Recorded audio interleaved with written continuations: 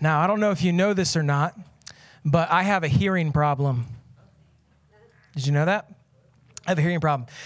It's not medically confirmed, but it's confirmed by my wife. There's something, I've gone and had tests done on my hearing, and it's perfectly fine as far as a doctor is concerned.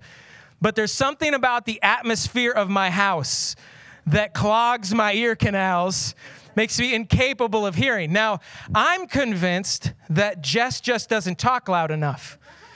So I have this little technique that I use. When she says something too quietly for me to hear her, I just go, "What?" Just extremely unnecessarily loud, I scream "what?" so that she might subconsciously get the message that she isn't speaking loud enough and thinking maybe it will cause her to speak at a higher volume. And it does. It does. Not the kind of volume I was expecting, but a higher volume nonetheless. We just confess that we have a shouting house. We don't have a quiet house. If you've met our kids, you probably could guess that we have a shouting house. We don't have an inside voice rule. That doesn't exist at our house. There is one voice, loud, all the time. And so in order to get each other's attention, we don't do the civilized thing where if somebody's upstairs, where you walk upstairs and try to get their attention and then ask them the question that you have. We just yell it. Is anybody else house shouters? It's because I don't want to get out of my chair. Certainly don't want to do that. I don't want to walk all the way upstairs. That drives Jess just a little bit crazy because she's probably the quietest of all of us, if you could believe that. But it never seems to work right because a lot of times I'll yell upstairs trying to get the kids' attention, but then I don't get verbal confirmation back. But for some reason, I still go on as if they've heard me when there's no promise that they have. See, we shout, but even when we shout, it is very difficult to communicate through a barrier like a floor or a wall or a door. Don't even get me started on the people who try to talk to you when you're in the bathroom. That's ridiculous. It's not going to work, okay? Or when you're in the shower. I get that all the time. The kids want to talk to me while I'm in the shower. They're yelling through the door, through the sound of the shower. I can't hear a word they're saying, so I'm just yelling back at them, and they're yelling at me, and it doesn't work because you cannot communicate through a barrier. Okay, you just can't. It makes it very, very difficult. And that's what I want to talk about today. And I want to prove it to you in case you aren't exactly sure. And so I need a volunteer. And, well, not a volunteer. I'm going to pick somebody. So I am going to pick Heath. Yep. You tried to divert your eyes. That was the problem you made. Usually you think that if you don't make eye contact, you won't get chosen. But that's the opposite with me because I know that trick because I do that trick. All right, come here. Right here. Stand right here for me. So here's what I want you to do. I just want you to tell me what you did this weekend. All right? Went out in the boat. Just start. Well, give me more details. Start. Yeah. Perfect. He's demonstrated. No, okay. All right, so start Saturday morning and just kind of take me through your day. Saturday morning, I went and met some friends at the lake and took them to ride around in the boat. We went and got ice cream at the marina. Mm-hmm. No, keep going. I'm listening. We came back, put the boat on the trailer. Yep. Went home and slept the rest of the day, and that's pretty much it. All right, tell me what you did Friday. No, I really want to know. I want to know. Tell me what you did Friday. Let's see. Friday. Yep. I'm sure I did dishes and the laundry. Mm-hmm.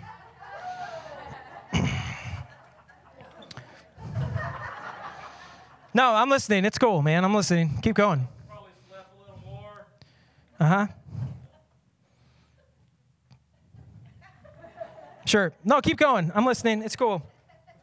No, I'm just kidding. I'm kidding, right? So it's hard. It's hard when somebody's not listening or when, they're in another room or whatever. It's hard to communicate. So just start again. Tell me again what you did on Friday. On Friday,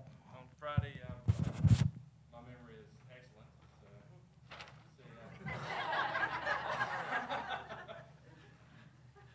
I would like to think that I did my chores and dishes and laundry. My wife can attest to different probably. So I probably sit around the house and play PlayStation and nap. And probably the better part of my day. Thank you, Heath. You can sit down. Thank you. Let's give Heath a round of applause. All right. So allow me to state the obvious, okay? It is very difficult to have a relationship with a bag over your head. But here's the thing. Ready?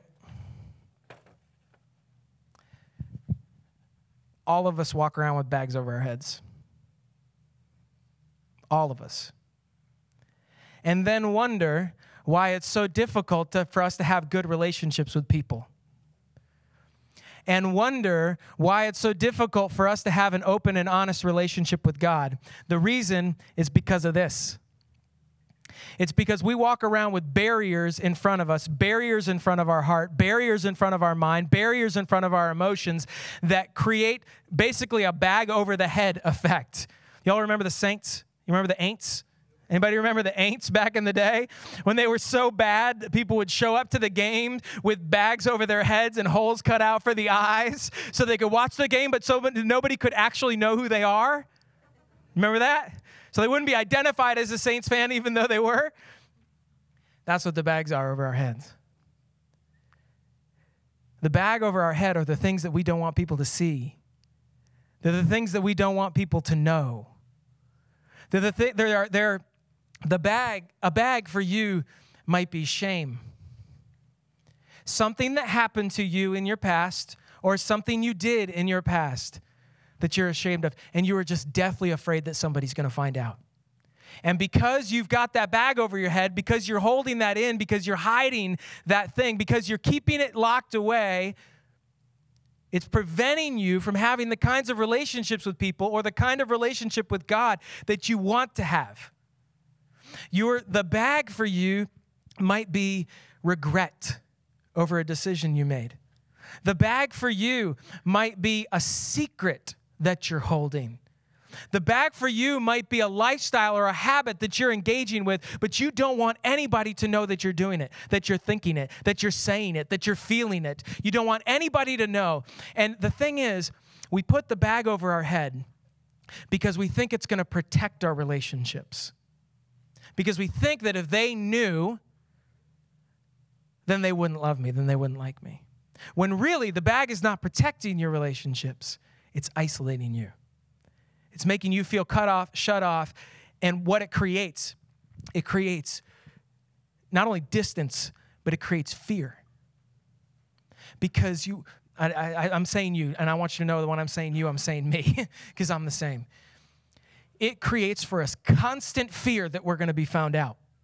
Constant fear that we're going to be revealed. Constant fear that we're going to be exposed. And so it creates for us even adrenaline rushes when certain things happen. It's the reason that your adrenaline spikes. Okay, we'll get a little less serious for a second. It's the reason your adrenaline spikes when you see a cop. Because you're afraid. You're instantly afraid that you're doing something wrong. There's something maybe that you don't even know about that they're going to see, and you're going to be in trouble. Was I speeding? Was I not speeding? I don't know, right? It creates a barrier. Or maybe your adrenaline spikes because you've got something in the car you shouldn't have in the car. Or because you're going somewhere you know you're not supposed to be going, or coming from somewhere you know you're not supposed to be coming from, or because you haven't been paying attention, or whatever. It's the reason that you instantly tense up when your parents pick up your phone. Start scrolling through it. It's the reason you get really nervous when your spouse starts going through your text messages. That's a little more serious, okay? It's the reason that you get nervous when your boss comes to stop by your station.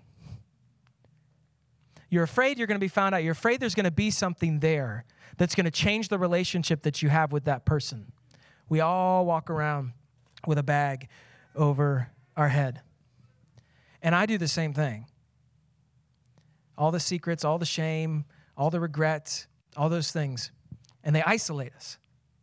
And I think if I could just release all of that, if I could actually walk with my head held high without any fear of what other people are going to think about me because of what I'm doing or because of what I've done, then I could have confidence. Then I could have confidence in front of God instead of being afraid in front of God. That I could have confidence in front of other people instead of being afraid when I'm with other people that I'm going to be exposed. And here's the thing about Jesus. Jesus was weird. He was weird. And the definition of weird is suggesting the supernatural, that when people looked at him, they saw something that was beyond this world. He was weird. And Jesus had no bag over his head. He had no secrets. He had no shame. He had no guilt. So he had no underlying fear that he was going to be found out, that he was going to be exposed, that he was going to be labeled a hypocrite, that he was going to get trapped in a corner by someone else. He had absolutely no fear. So he walked around with this sense of confidence that is just mind-boggling. And for me, this is the message I've really been waiting for in this series, because when I look at Jesus, it's one of the things about him that I most admire and I most want. I want to be able to walk around with that kind of confidence. That like when people came and they brought accusations against him, he knew he had no skeletons in the closet. He knew he had nothing to hide. And so he wasn't worried about them. He wasn't going to be swayed by what other people thought or what their opinions were, and he certainly wasn't going to be tricked. He walked in complete confidence. And I look at Jesus and I go, I want that. I want to be like that. I want to be able to look my wife in the eye without having any fear of what she might find out. I want to be able to look my kids in the eye without any fear of who they're going to think that their dad is. I want to be able to look God in the eye one day when I go to meet him with complete confidence that I am who I'm supposed to be.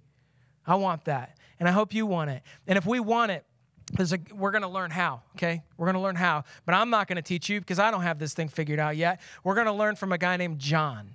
All right, so if you have your Bible, go to the book of 1 John.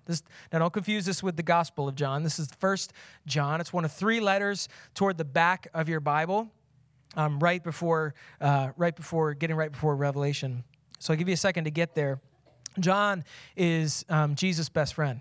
Okay, so he knows Jesus better than anybody. He walked around with him. He was as stunned, if not more stunned, by who Jesus was than anybody else. He'd have been the first person to say Jesus was weird if he'd used that word, if he knew that in English. But in 1 John, we're going to go to chapter 1. There's really good news here. I mean, if you want to be able to walk in openness and honesty and freedom, this is the key, what we're about to read. All right, and if you're a Christian, it may be things that you struggle with sin, and maybe relationships that you struggle with. If you're not a Christian, it may be your relationship with God, and you're wondering, like, how do I even relate to this guy when I know that I've made mistakes? Some of you may not be Christians, and the reason you're not a Christian is because you just know that if you say, I believe that there's a God, you know you're instantly accountable to him, and you're not ready for that. But you need to know that whether you believe God exists or not doesn't change the fact that he does and that you are accountable to him.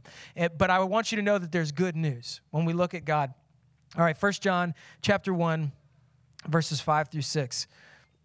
This is the message that I've heard from him, Christ, and I proclaim to you that God is light. And it's going to give us this really great analogy of light and darkness. This is the message that we've heard from him and proclaim to you, that God is light, and in him there is no darkness at all. What that means is that God is completely holy. He is set apart. He is perfect. He is without sin whatsoever. All right, so that's really, really good news, because I don't want to follow a God who's sinful like me. That wouldn't work out well. So he is without sin. Verse 6, if we say we have fellowship with him while we walk in darkness, we lie and do not practice the truth. So he's drawing a problem out right here. He's saying, so God is completely holy and God is completely set apart, but you're not. And I'm not. So how is it possible for us to have a relationship with a perfect, holy God when we're sinful? Like if God is in a completely white room, I can't walk in there with my muddy boots, can I? I'm going to mess the whole thing up. So he's saying, if we say that we have fellowship with God, if we think that we can have a relationship with God while we walk in darkness, we're kidding ourselves. You can't do that. There's a barrier. The darkness is the bag over your head. You can't have a relationship with God with a bag over your head. So it's good news and bad news all at the same time. All right, we're going to have to roll with John. He waffles back and forth between the two as he's writing. Now, verse 7. So good news, but if we walk in the light, as he is in the light, we have fellowship with one another. So if we take the bag off our head, if we walk in the light, then we can relate well to each other, and the blood of Jesus, his son, cleanses us all from all sin. So that's great news, Right? So all we have to do is walk in the light. If we walk in the light, if we take all this sin and all this shame and we get it out in the open and we live in honest, then we can have a relationship with God. That seems like really, really good news. Do you know, let me ask you if you know what it feels like to walk in the light. Do you know what it feels? Do you know the difference? Do you feel the difference between walking in the light and walking in the dark? I can feel that. I can feel the difference. And in fact, in my life, I know when I'm in one place or another. I can just sense it. I would imagine you probably can too. And what happens are not only do we walk in the light and the dark, but there are areas of our life where we walk in the light and walk in the dark. And there's some areas where we're walking in light, and there's some areas where we're walking in dark. And you can tell the difference. One of the things for Jess and I years and years ago was money. It was like we didn't have any desire to use the money that we had the way that God wanted us to. And it was like this black hole. It was just like, it was just this area of our life that felt segregated off, that felt sequestered from everything else. It felt like a totally separate part of our life, like God was over here and doing this for us, but we're handling this over here. And it just felt dark while this felt light. And eventually we realized how to take this out of the dark into the light, and it's so much better. And it's great news. It's great news that if you walk in the light as he is in the light, you have fellowship with one another, and the blood of Jesus Christ, our Savior, cleanses us from all sin. But then John says this, verse 8. He keeps going back and forth. If we say we have no sin, we deceive ourselves, and the truth is not in us. He's like, God is perfect, and you can't walk in the darkness and have fellowship with him. But if you walk in the light, then you can have fellowship with him and with other people. But you can't walk in the light. So he's like, he's taking us on this roller coaster back and forth. And it's like, I'm getting a little confused at this point. I'm going, John, what are you doing? What are you talking about? And John's, believe it or not, so John, I think he's making a joke in verse number 8. Now, it's a serious teaching point, but I think it's a little bit tongue-in-cheek because pastors do this joke all the time. We just tell it a little differently. We say, all right, so nobody's perfect, and I'll prove it. Raise your hand if you're perfect. And somebody will raise their hand, usually in the room. It's typically a teenager. Will raise their hand. Well, they don't have as much time under their belts, I'm sure. But will raise their hand and say, oh, it's me. And then the pastor will go, oh, see, you just lied, so you're not perfect. That's pretty much what John is saying right here. He says, if you say you have no sin, so if you say you're perfect, you deceive yourself, and the truth's not in you. So he's saying, well, if you say you don't have a sin, you're a liar. So, yeah, there's a sin already. So we're covered. It's kind of, anyway, it's a joke. It's not that funny. Anyway, the point is that you can't be perfect and I can't be perfect. That as hard as we may try to live in the light, as much as we may make effort to walk in the light, as good as we may possibly want to be or try to be, we've still got a bag over our head. And it's like we got a bag over our head but no arms because we can't take it off. And we can't shake it off, and we just keep sliding back into the dark no matter how hard we try. And it's like we're juggling balls, and we've got all these things that like we're doing really, really well. Like, oh, man, I'm doing really, really well. I'm staying out of the dark. I'm staying out of the dark. I'm staying out of the dark. I'm staying out of the dark. And you look down, and you realize, oh, there's my anger problem on the ground. We got to pick that back up, and you pick it back up, and you work on it, and then you're juggling, and you realize something else is on the ground, and it's just not possible for us to walk through life without sin. So how would we walk in the light? How can we have honesty? How can we have openness? How can we know that we're good with God? How can we know that we're good with other people? John gives us the key in verse 9. It's like he builds all this tension, and then he resolves it. Verse 9, he says, if we confess our sin.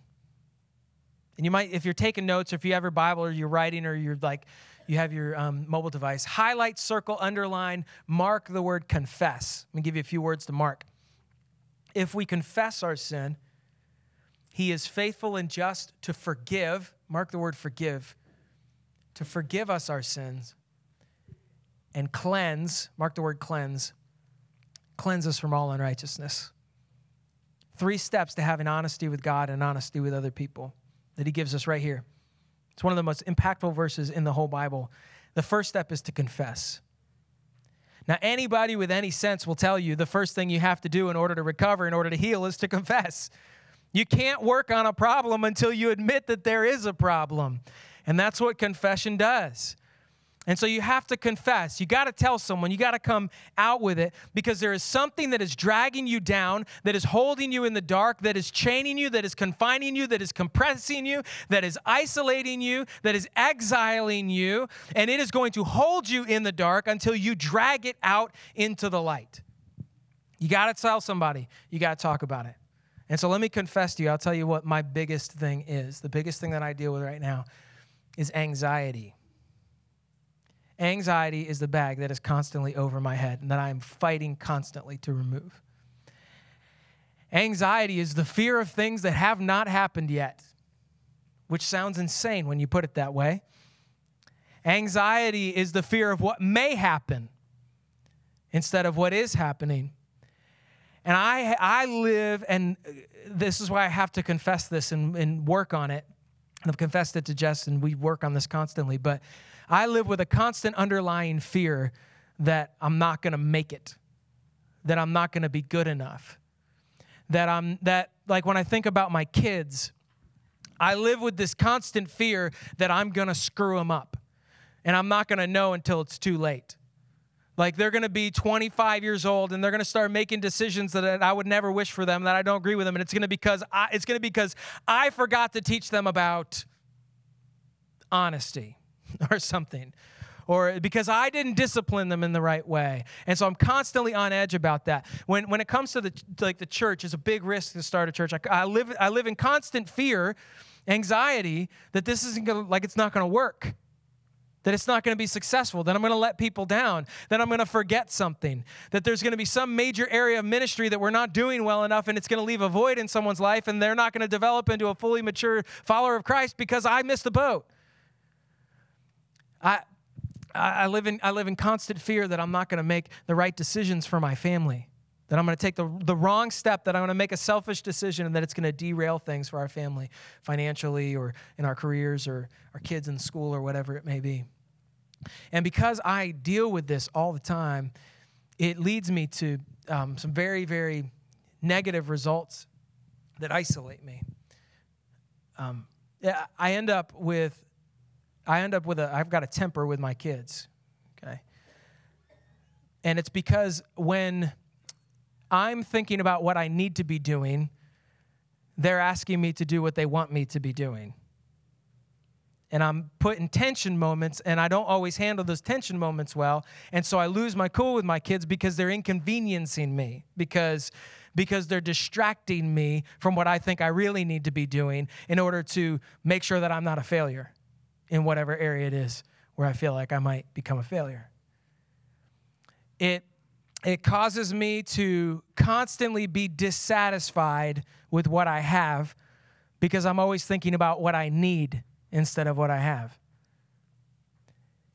It causes me to be a borderline, let me say recovering, because I'm aware, recovering workaholic.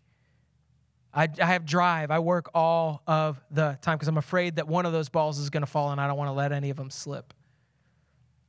It's fear. And here's what it does. I am very rarely present because my mind is usually in the future. And it isolates me.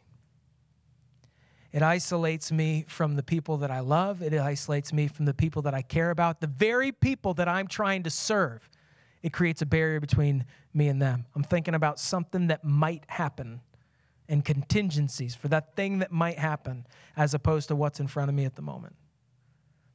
It isolates me. And so this is confession time for me to confess that to you. I'm telling you, the only way that we're going to make progress is if we tell somebody. We got to tell God. We got to tell each other.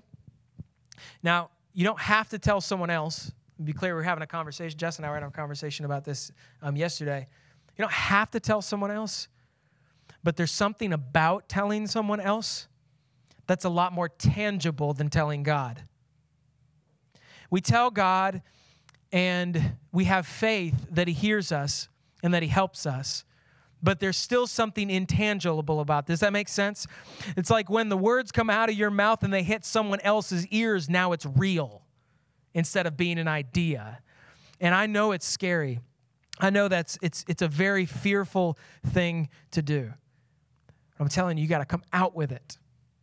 Confess. Look that thing, whatever it is that's holding you in the dark, look it dead square in the eyes, knock it upside the head, and drag it out into the light. Get it out where someone else can see it, and you can begin to heal, and you can begin to recover. You got to drag it out into the light. And I know that's scary. I know, because the very reason we're hiding it is we're afraid of the consequences of somebody else finding out. So the reason that we don't want to bring it out into the light is because we fear those consequences. Because we're afraid that if I tell my wife that, she's going to think this about me, and that might never change. If I tell my kids this, they're going to look at me this way, and that might be the image that they carry with them their entire life. If I tell my parents this, they're going to be disappointed in me, and they're not going to trust me anymore. Or if I tell my boss, they're not going to trust me as an employee, and they're going to fire me. I might lose my job. What you're doing is you're choosing to avoid short-term pain, but inflicting greater long-term pain. And I can tell you from experience, it is much better to live with consequences in the light than it is shame in the dark.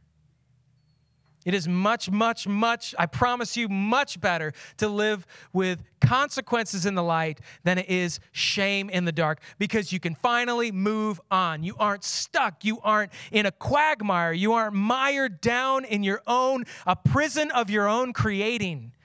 In your head and in your heart. You're not walking around with a bag over your head anymore. So you need to confess. And I know the thing is that when we do confess to people, there are oftentimes consequences. But here's what I want you to hear, a promise from God.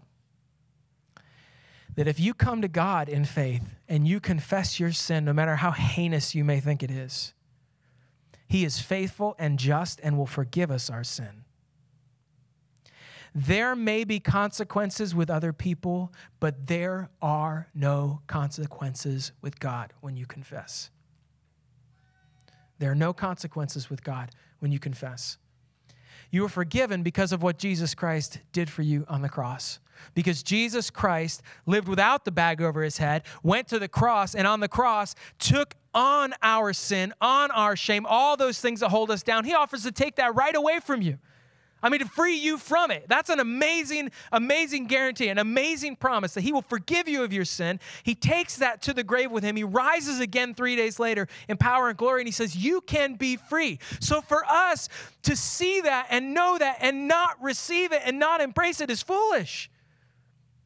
I mean, it's like masochistic to continue to live in your pain and in your shame when Jesus Christ has offered to take that from you and to remove the consequences for it from you. So we got to confess. We got to accept forgiveness. And so let me talk about forgiveness just for a moment, because it can be a little bit confusing. We need to keep asking God for forgiveness. We need to keep confessing to God. Not because our sins aren't forgiven. Like when I asked Jesus Christ to be my Savior and I asked Him to forgive my sins, He forgave me completely.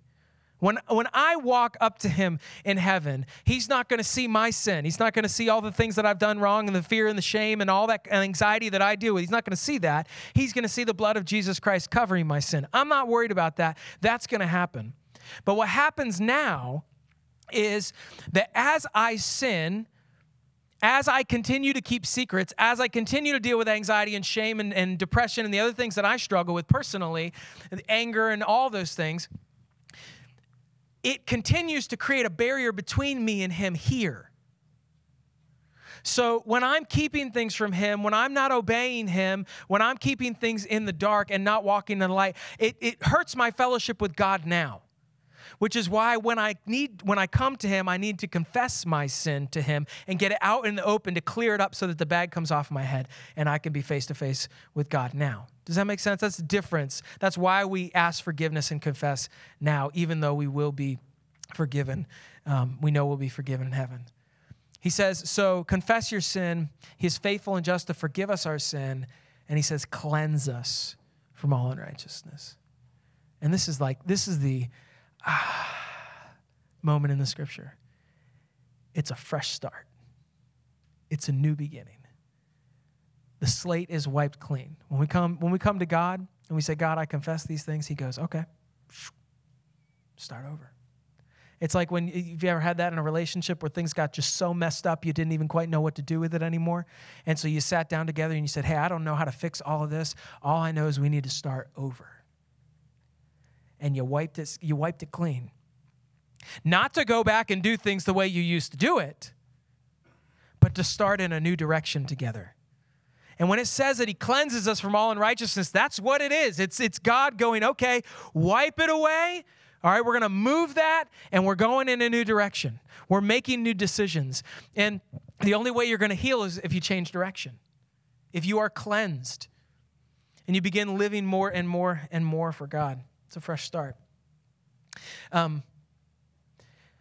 want to tell you about my mom for a minute. And I'll warn you, I might get emotional. It's hard for me not to get emotional when I talk about my mama.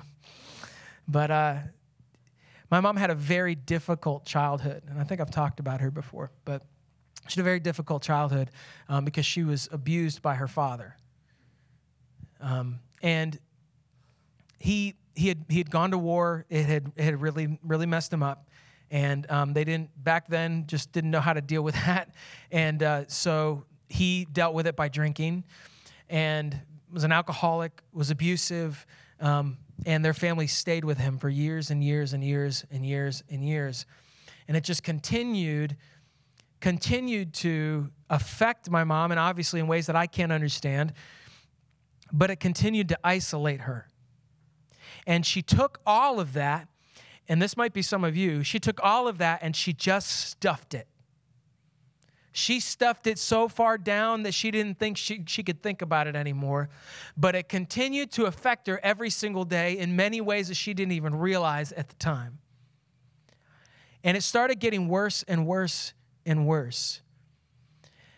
Now, my grandfather died when I was 2 years old, so I've met him technically, but I don't know him. And over the next 10 years, until I was about 12, all of this stuff started just coming up in her life.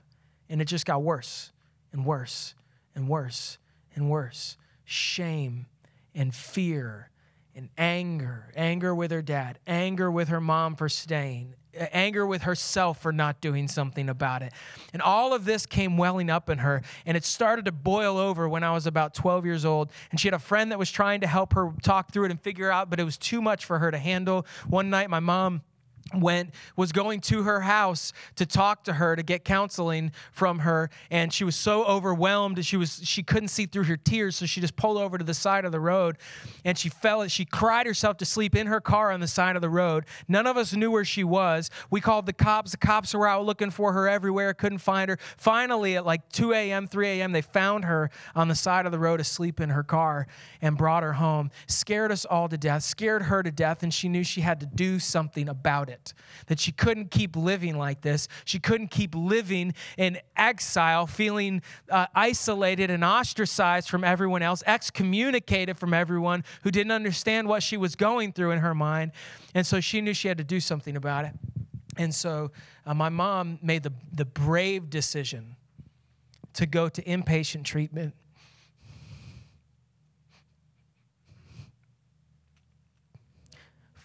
For herself and for our family.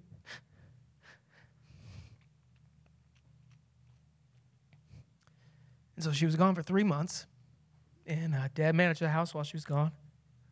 She went to a place in Chicago, and they helped her to be honest. They helped her to confess what she was feeling and what she was thinking and bring it to the surface. They helped her to understand forgiveness. Forgiveness for herself. Forgiveness for her dad, who was gone. He was gone at that point. Forgiveness for her mom. And when she came home, I'm telling you, it was like she was clean. Almost like rehab for the soul, you know? When she came home, she was cleansed from all of it. She was actually able to talk to us about it without losing it. It's like rehab for the soul. That's the only way I know how to say that. She came back clean, cleansed of all unrighteousness, whether it was hers or someone else. It's like the bag had been lifted off of her head. And we could finally be who we were supposed to be as a family. And she knew she could be with God what she was supposed to be with God. This is a process that all of us deal with on different levels. And I'm telling you, it's an ongoing process of confession and forgiveness and cleansing and confession and forgiveness and cleansing. It's like laundry, okay? Jess says all the time, she looks at her house, she's like, how is there so much laundry in this place? We just keep producing it. I'm like, I don't know, we keep wearing clothes. That's your problem right there. We could solve, Jairus has figured out how to solve that problem. He just doesn't wear them.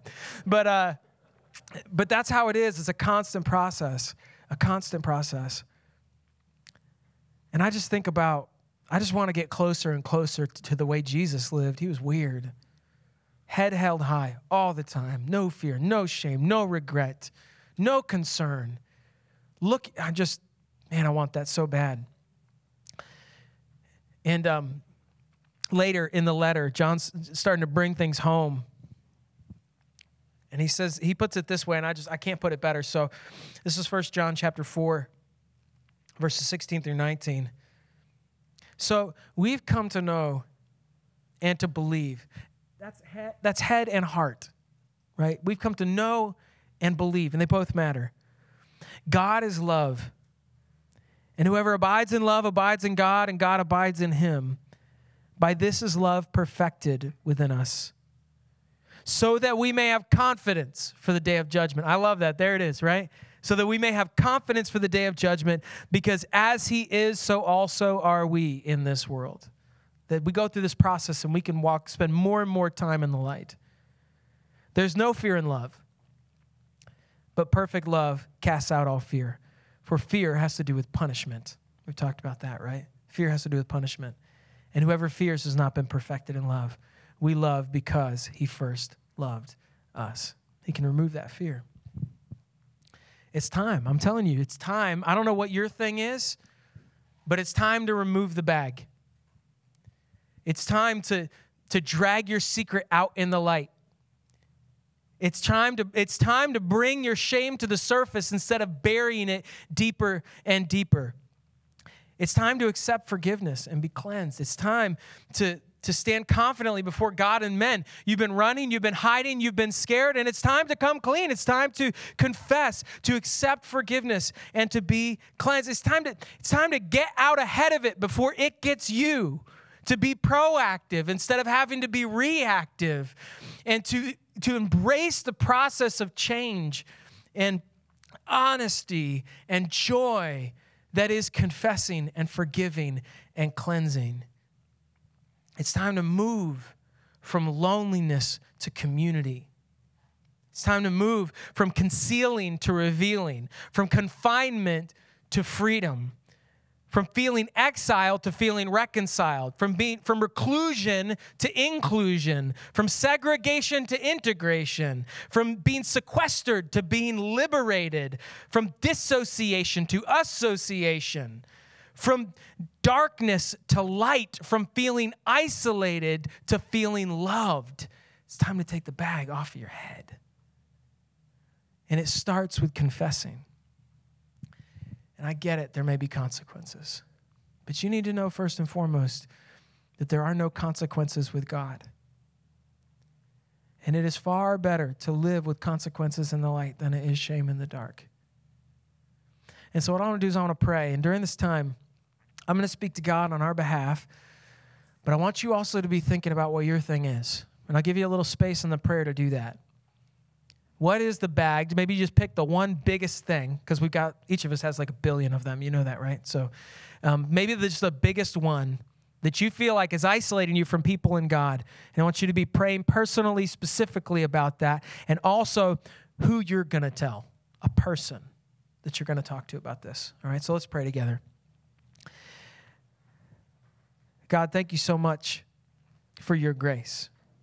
The confidence to know that right now as we sit before you and we think about the thing the secret, the shame, the regret, the mistake, the sin. That as we think about that thing, first of all, God, thank you that you already know. So there's no secret here. It's foolish of us to think that we could even keep a secret from you. But there's no secret here. You know. And as we confess that, as we honestly confess it, say it, think it, I pray that you would be, as your word says, faithful and just to forgive our sin. And that right now, as we confess it, as you forgive us, you would cleanse us, help us start over. God, for some people, the thing that they need to confess is unbelief. And I get that because I deal with it too. To have the willingness to say even to you, because you already know, to say to you, God, I'm struggling right now. I'm struggling to believe. I'm struggling to have faith. I'm not sure if you're even there, to be honest. I wonder sometimes if I'm talking to the sky. God, I pray that you give them the boldness to confess that to you. And I believe that you will do the same thing for them that you do for me when I say those things to you. You'll send confirmation. But it's like we have to say it first. And whatever shame, whatever sin that someone is dealing with today, I pray that you would give them boldness right now. And confidence beyond that. To step out, to take that thing, to look it square in the eyes, to knock it upside the head, to drag it out into the light, to confess it, to be bold, to make the leap, to make the jump, to cross the line, so that they can be in the light instead of in the dark. Help us not to live in the dark, but to live in the light where you are. Thank you for your Son, Jesus Christ, that makes it possible. I pray, God, that someone would come to faith in you today for the first time. Would say, I've been living in the dark my whole life. I've been trying my best to be a good person, but I know it's not good enough. And today I need to accept Jesus Christ as my Savior, to pay for my sin so that I can be forgiven of my sin, and not so I can go back into my sin, but that I can move in a new direction, cleansed from all unrighteousness, moving towards holiness, becoming like Jesus Christ. I pray, God, you would put it in someone's heart to make that decision today, to turn their life over to you, to take the bag off of their head and say, God, finally, I get it. Finally, I believe. Finally, I can look you in the eye and not be afraid of you, to not fear your judgment, but to rest in your peace and in your freedom, to become your child. God, I pray as people make that decision today, you would welcome them into your family, that you would fill them with your Spirit so that they can follow you all the days of our life and begin this upward cycle of confession, forgiveness, and cleansing instead of the downward spiral of fear and shame and secrets. God, help all of us to ride that cycle up and get closer to you and closer to the people around us. It's in your name we pray. Amen.